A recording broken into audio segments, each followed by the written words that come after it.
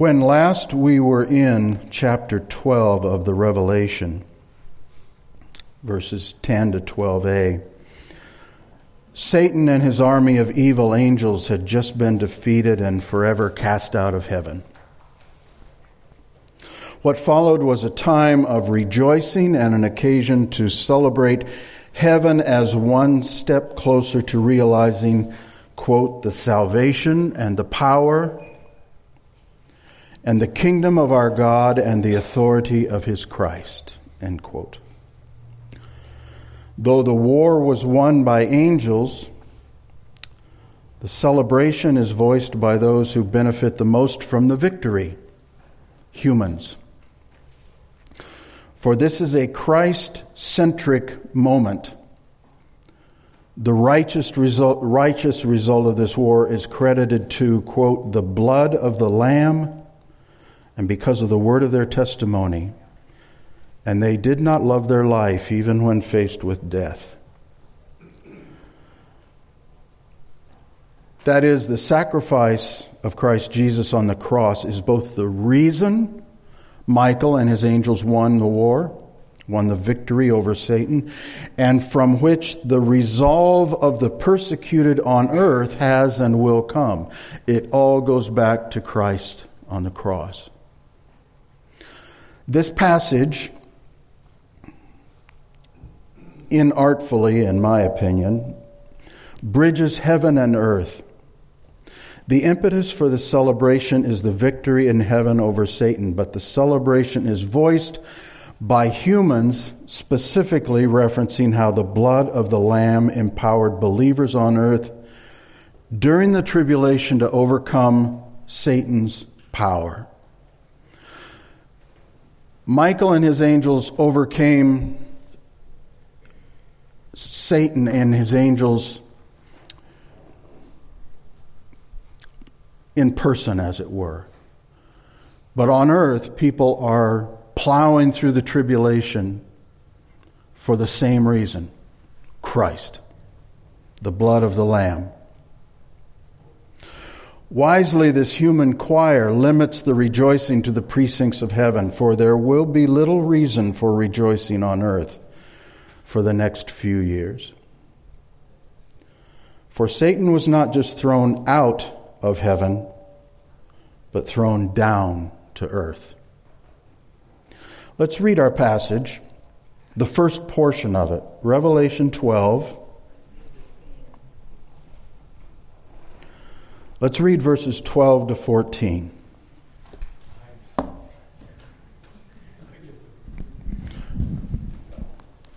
My favorite place to be, in front of the mic.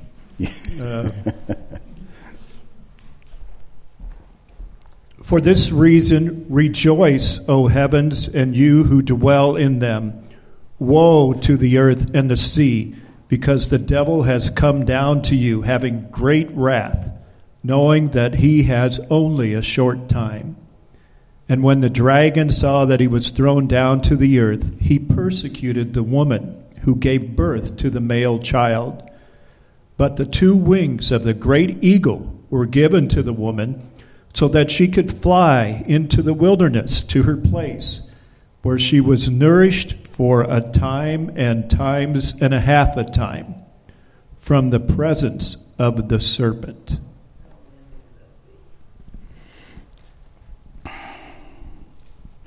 Before we dig into this passage, let's reestablish our timeline. Could we have chart 11, please, Mike?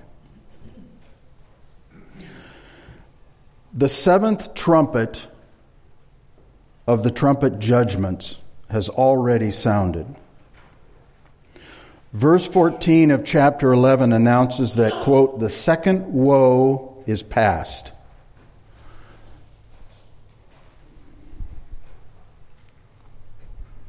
Behold, the third woe is coming quickly. The first and second woes were the 5th and 6th trumpets.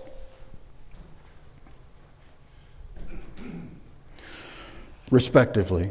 The third woe is the 7th trumpet, which is the bowl judgments. It consists of the bowl judgments. In verse 15, the trumpet sounds. writes, "Then the seventh angel sounded, followed immediately by a heavenly chorus announcing that this moment is a turning point. Even though there still remains the second half of the tribulation, from heaven's perspective, the sounding of the seventh trumpet marks the beginning of the end and the coming of Christ's reign over his kingdom." Parenthetically, one impression I've gotten throughout, but right here especially, is that all of heaven is so eager for this kingdom that they repeatedly announce it well in advance of it actually happening. They just can't wait for this kingdom.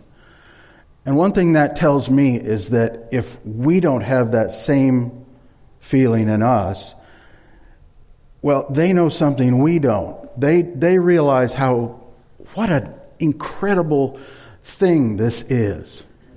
We just go on with our lives, say, "Oh yeah, your kingdom come, Lord," and then we go on and forget about it. They're saying, "It's here, it's almost here. We can taste it." Verse 15 marks the beginning of what I've termed the third parenthetical visions. Now, we could have chart 15, please. Then you can take a break. Smoke them if you got them.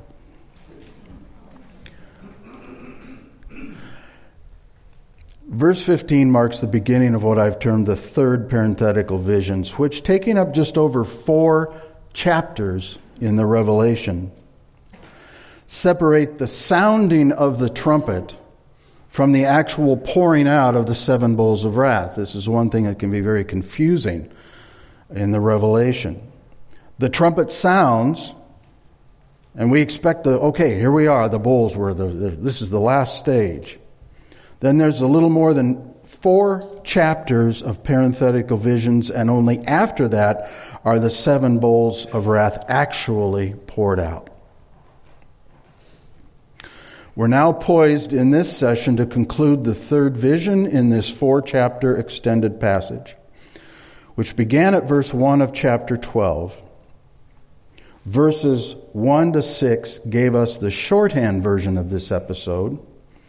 We now conclude the more detailed version of verses 7 to 17. The miraculous saving of the Israel remnant from an enraged Satan. So first verses 13 to 14. "And when the dragon saw that he was thrown down to the earth, he persecuted the woman who gave birth to the male child." That this will be a perilous time for Israel is apparent in that it is she whom Satan seeks out first upon being thrown out of heaven. "Having great wrath," in verse 12, translates not orge, which is what we've seen before, but the Greek thumos. Walvoord helps us understand the difference. The word for wrath means a strong passion or emotion, but carries less weight than orge.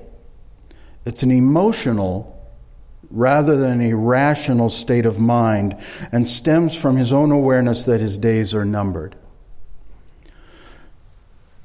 My understanding of that, my translation of that, is that this means that Satan isn't using common sense now.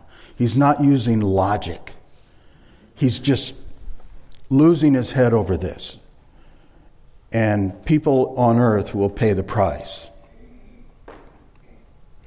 We now enter what the prophet Jeremiah called the time of Jacob's distress. Turn with me to Jeremiah 30.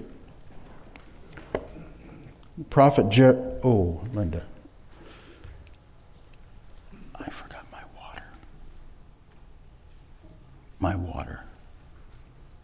Please.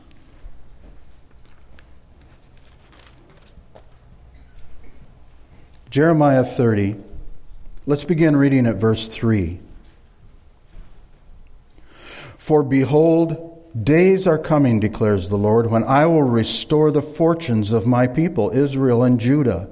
The Lord says, I will also bring them back to the land that I gave to their forefathers, and they shall possess it. That's the good news. Now, these are the words which the Lord spoke concerning Israel and concerning Judah. Verse 5. For thus says the Lord, I have heard a sound of terror, of dread, and there is no peace. Ask now and see if a male can give birth. Why do I see every man with his hands on his loins, as a woman in childbirth? And why have all the faces turned pale? Thank you.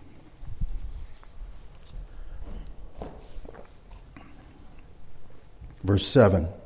Alas, for that day is great. There is none like it, and it is the time of Jacob's distress. But he will be saved from it. So much of what's going on in this moment, this episode of the eschaton, for Israel specifically, is centered on the Messiah. We say it's all about Christ. Who is the Messiah? That's what Christ means. If you are a living Jew around the middle of the tribulation on earth, your fate, your eternal fate, will be determined by your decision regarding Messiah, which is not very different from the way it is today.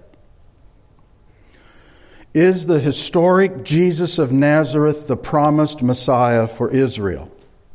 Or are you waiting for another? Parenthetically, any Jew worth his salt should pore through the Old Testament, and he will soon come to the conclusion there's no point in waiting. All the prophecies have been fulfilled in Christ. If you don't accept him, you might as well give up. If for you Jesus is indeed the Christ, the Messiah, you will most likely take refuge in a place God has prepared for you in the wilderness, safe from Satan's persecution. Life for you will not be easy, but you will survive. If, on the other hand, you are a Jew who rejects Jesus as the Christ, you will be persecuted, most likely tortured, and die. Having rejected Jesus as the Messiah, you will be among those consigned to the lake of fire at the final judgment. The prophet Zechariah informs us that this second and unbelieving group will constitute 2/3 of the nation of Israel at the time, with the remaining 1/3 saved. Here's how Zechariah writes it, chapter 13, verses 8 to 9. It will come about in all the land, declares the Lord, that 2 parts in it will be cut off and perish, but the 3rd will be left in it. And I will bring the 3rd part through the fire, refine them as silver is refined, and test them as gold is tested. They will call on my name, and I will answer them. I will say, they are my people. And they will say, the Lord is my God. Yahweh is my God.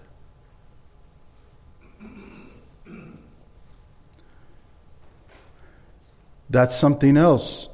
If you are earnestly poring through God's Word, it becomes hard to understand how anyone can conclude that the church now replaces Israel. I don't understand that at all. Passages like this. God looks on Israel during the end times and says, you are my people, and I am your God. John MacArthur organizes Satan's campaign against Israel into 3 attacks, and I think that's a helpful way to picture it, for indeed that's how John presents it. Attack 1, chapter 12, verses 13 to 14. Attack 2, verses 15 to 16. Attack 3, verse 17. So let's look at the first attack. Greg, you always come in so late anymore. How's the new one coming? Sleeping well, praise the Lord. Sleeping well, that's a good thing, right? Okay, attack 1, pursuit. The word translated persecuted in the NASB and New King James means to put to flight, to pursue, as it is translated in the ESV and NIVs. Now note, though we'll not discuss it in depth until we get to chapter 13, I just want to point out that as Jesus describes in Matthew 24, at this point in time, where we're at right now, the abomination of desolation is now standing in the holy place. That is the statue of Antichrist, supernaturally charged by the false prophet to fool people. The statue will speak. It will work miracles. It is now standing and being worshipped in the Jerusalem temple. Who did I give this passage to? Matthew 24. I'm sorry. Well, hang in there. You do a good job of reading. Matthew 24. Turn there, please. I gave you the longest one. It's a blessing. 24. Matthew 24. This is the...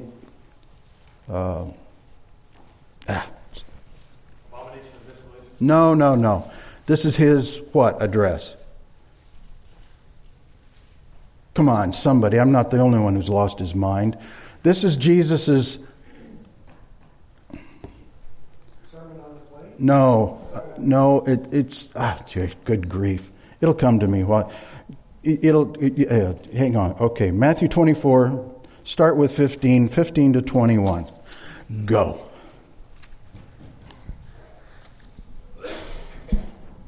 I told you, Scott, last week would have been a piece of cake, and you weren't here. Okay. When ye therefore shall see the abomination of desolation spoken of by Daniel the prophet, stand in the holy place, whoso readeth, let him understand. Then let them which be in Judea flee into the mountains. Let him which is on the housetop not come down to take anything out of his house. Neither let him which is in the field return back to take his clothes. And woe unto them that are with child, and to them that give suck in those days. But pray ye that your flight be not in the winter, neither on the Sabbath day, for then shall be great tribulation, such as was not since the beginning of the world to this time, no, nor ever shall be.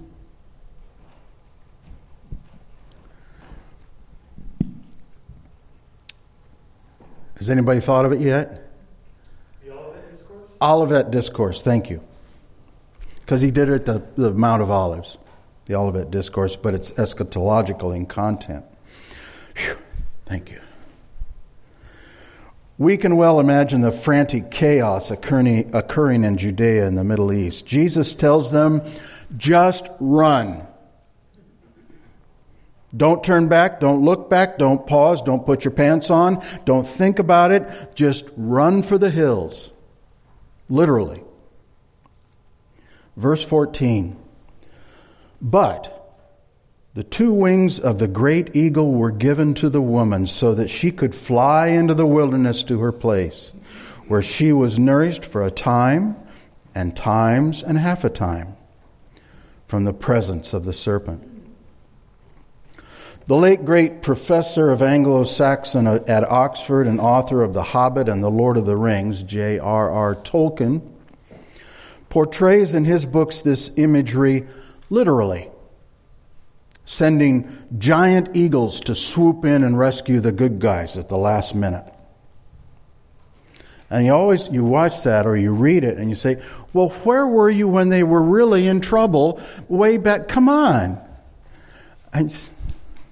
Oh, well. I want to rewrite everybody. God's word uses the imagery to express either rescue, as he does in Deuteronomy 32:11. He spread his wings and caught them. He carried them on his pinions. Or protection, as in Psalm 61:4. Let me dwell in your tent forever. Let me take refuge in the shelter of your wings. Neither of which refer to literal avian flight. And so here. Here the imagery means that God, by whatever means, will facilitate the escape of this remnant from Israel to a safe place in the wilderness. Now, we have to keep reminding ourselves, I'll bet you anything in your mind, when you read this passage, you see Israel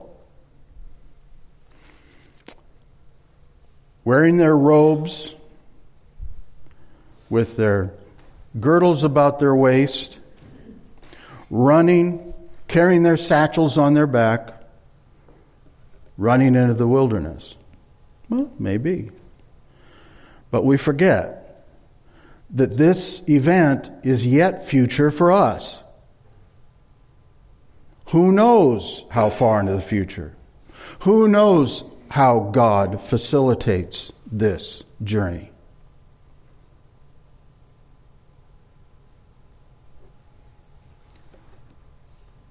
Will God supply buses, hovercraft, spaceships? Or will they trudge there on foot? We don't know. But it's yet future to us. All we know is that God has prepared a place of refuge for them. Some people speculate where that is. Some people say it's Petra. Why? And what difference does it make? God has prepared a place for them. That's the important thing.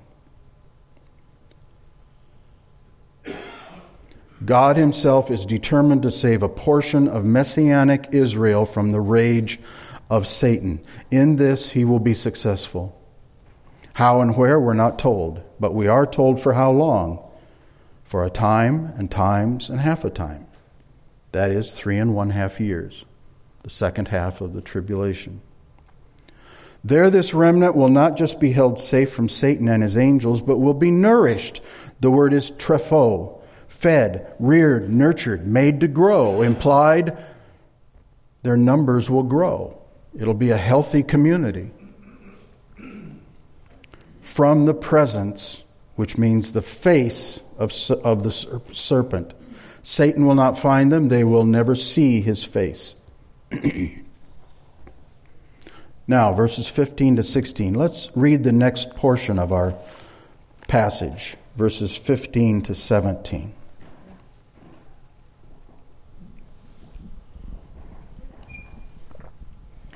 The serpent poured water like a river out of his mouth after the woman, to sweep her away with a flood. But the earth came to the help of the woman, and the earth opened its mouth and swallowed the river that the dragon had poured from his mouth. Then the dragon became furious with the woman and went off to make war on the rest of her offspring, on those who keep commandments of God and hold to the testimony of Jesus. Oh, I just went on further, didn't I? That's it. Okay.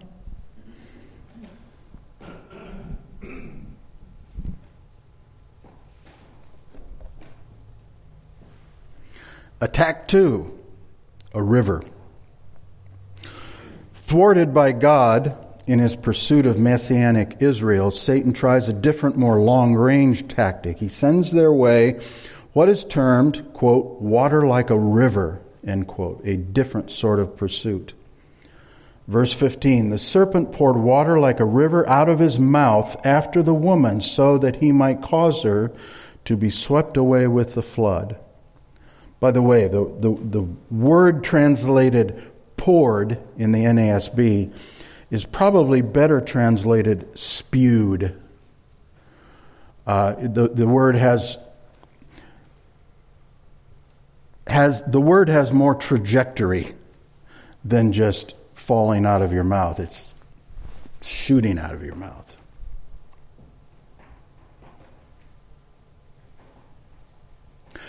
Though it's true we have striven to interpret most of the Revelation text literally, sensibly, the sensible interpretation of this passage in this case would be to accept much of it as being told using figurative language.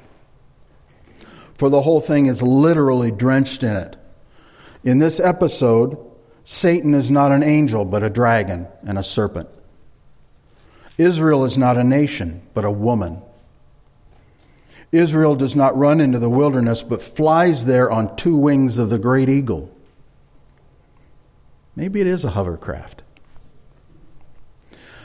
It is hidden and protected not for 3½ years, but for a time and times and half a time. Rather than struggling to make literal sense of a serpent pouring water like a river out of his mouth, we must take this to mean that what it often means in the symbolic language of the Old Testament.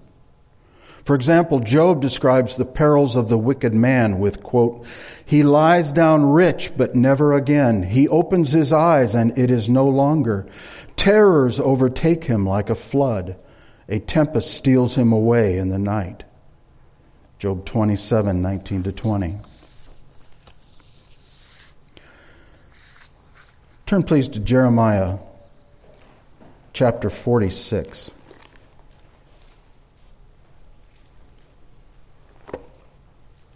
Jeremiah 46.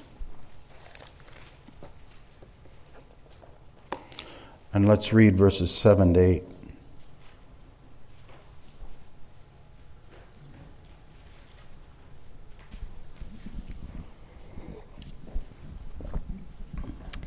Who is this that rises like the Nile, like the river whose waters surge about? Egypt rises like the Nile, even like the rivers whose waters surge about. And he has said, I will rise and cover that land. I will surely destroy the city and its inhabitants. The imagery is even more obvious in the next chapter, chapter 47. Look at verse 1. That which came as the word of the Lord to Jeremiah the prophet concerning the Philistines before Pharaoh conquered Gaza. Thus says the Lord, Behold, waters are going to rise from the north and become an overflowing torrent, and overflow the land and all its fullness, the city and those who live in it. And the men will cry out, and every inhabitant of the land will wail. Aha!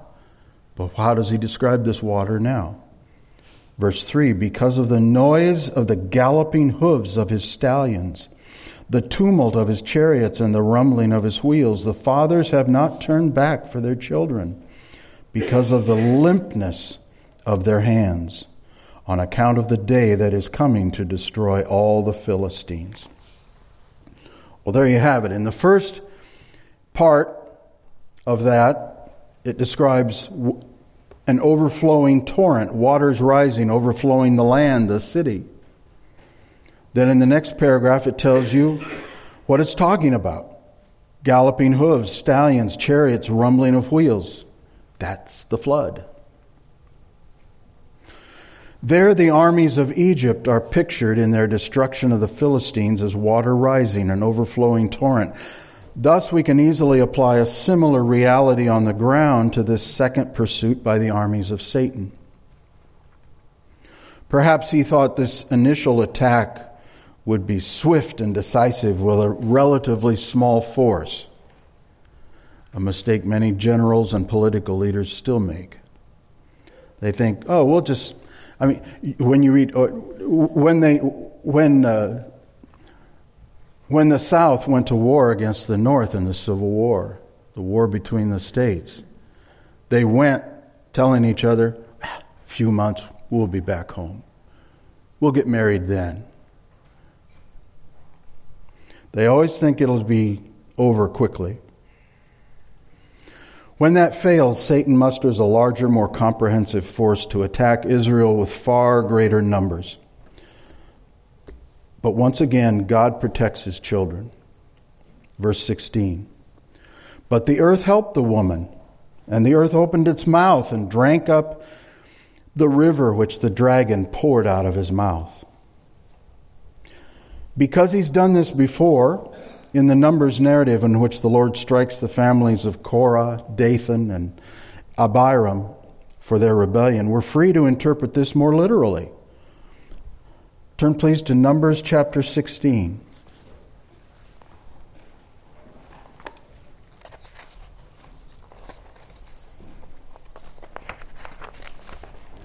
Scott, this is the last one. Numbers chapter 16, verses 30 to 33.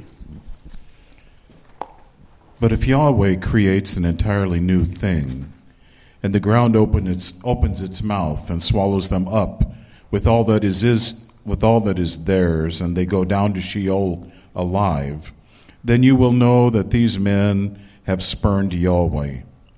And it happened that as he finished speaking all these words, the ground that was under them split open, and the earth opened its mouth and swallowed them up, and their households, and all the men who belonged to Korah with their possessions.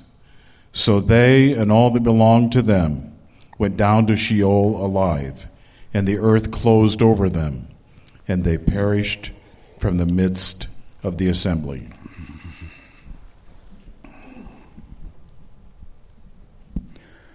We can easily picture the intervention of God in his protection of Israel, commanding the earth to open and drink up the river of demonic angels flooding in to attack Israel.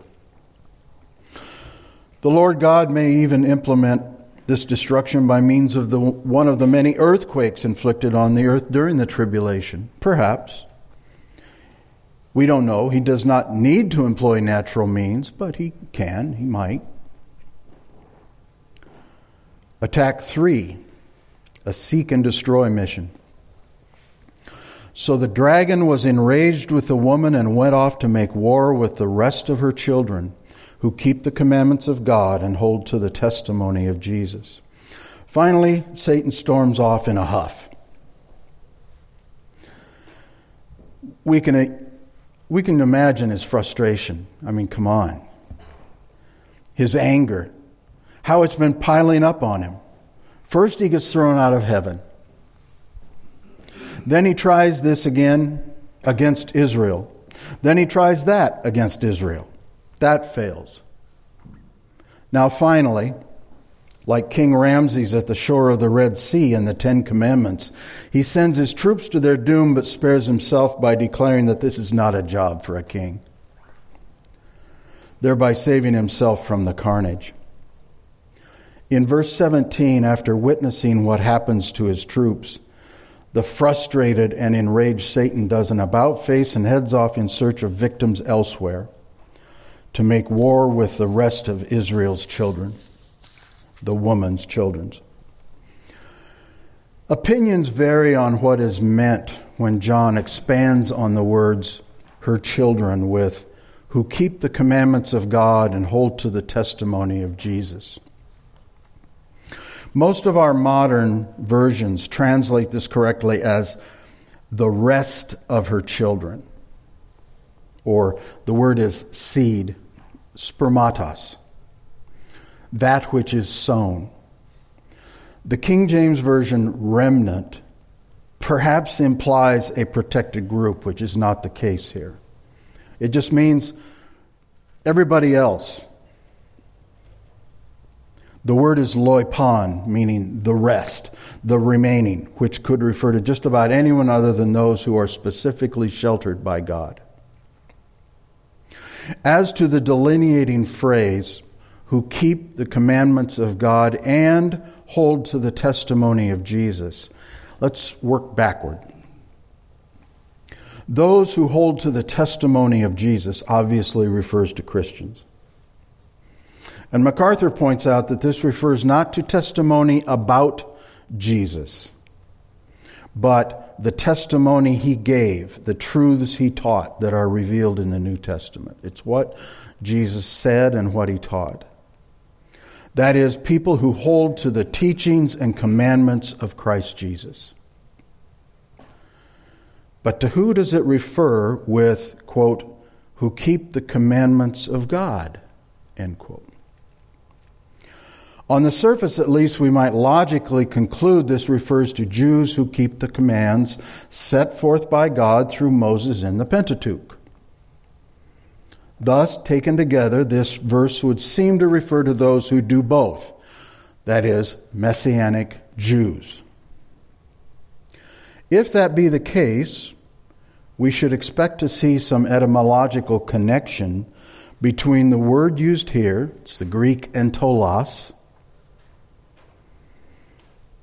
and references to the commandments in the Old Testament.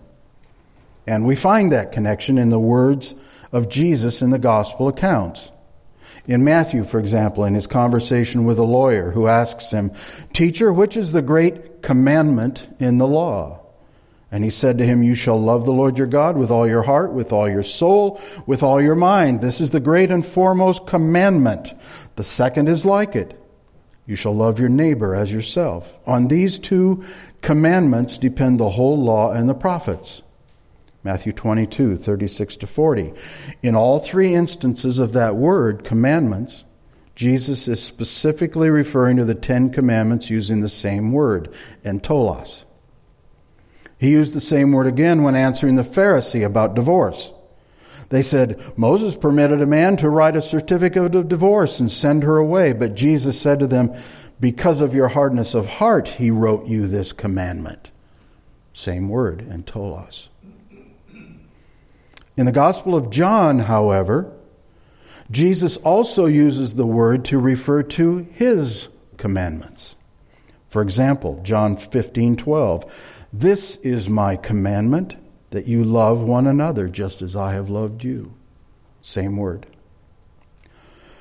MacArthur interprets this verse as being all-inclusive, that is, Jews and Gentile Christians.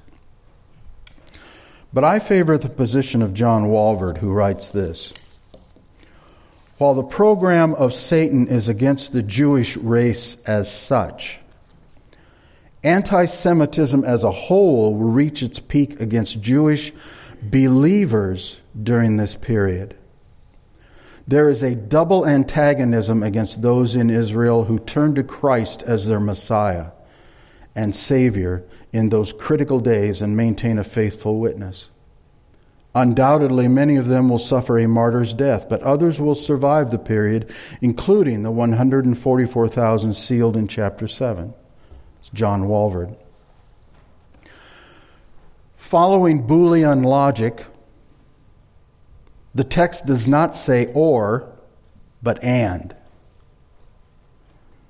which means that both conditions need to be true. In Boolean logic, if it's or, either condition can be true. In Boolean logic, if it's and, both conditions have to be true.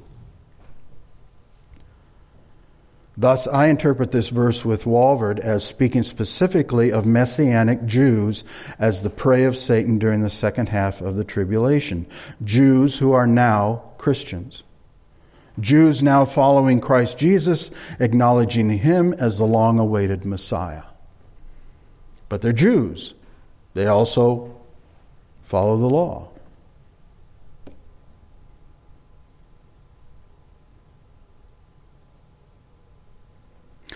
That is not to say that other Jews and Gentiles will not suffer as well, but Satan marks out the Messianic Jews, Israelite by birth, now following Jesus, as his special prey. He hated Israel. He's always hated Israel. But he hates all the more Israel following Christ. The worst of both worlds from his perspective. What are you going to do with these people?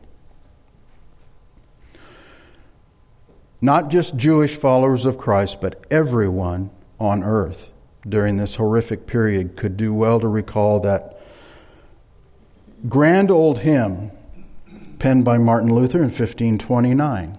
We've already recalled it earlier this morning. He stole my thunder. There's always some preacher who steals my thunder. But then we sang it. Now I want you to listen to a portion of it, but within the context of the eschaton. the context of the tribulation. It applies to us today, but it applies all the more to these days that we're looking at here. A mighty fortress is our God, a bulwark never failing. Our helper he amid the flood of mortal ills prevailing. For still our ancient foe does seek to work us woe.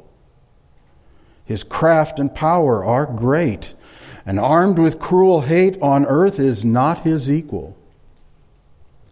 And though this world with devils filled should threaten to undo us, we will not fear, for God has willed his truth to triumph through us.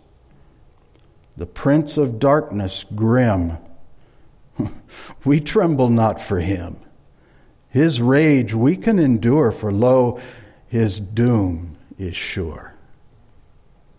One little word shall fell him. And then the last verse closes with this. Let goods and kindred go. Let them go. Let go of them. This mortal life also, let it go. The body they may kill, God's truth abideth still. His kingdom is forever. Martin Luther, 1529. And I suggest let this be our battle cry as well, when Satan comes on his prowl for us, even today.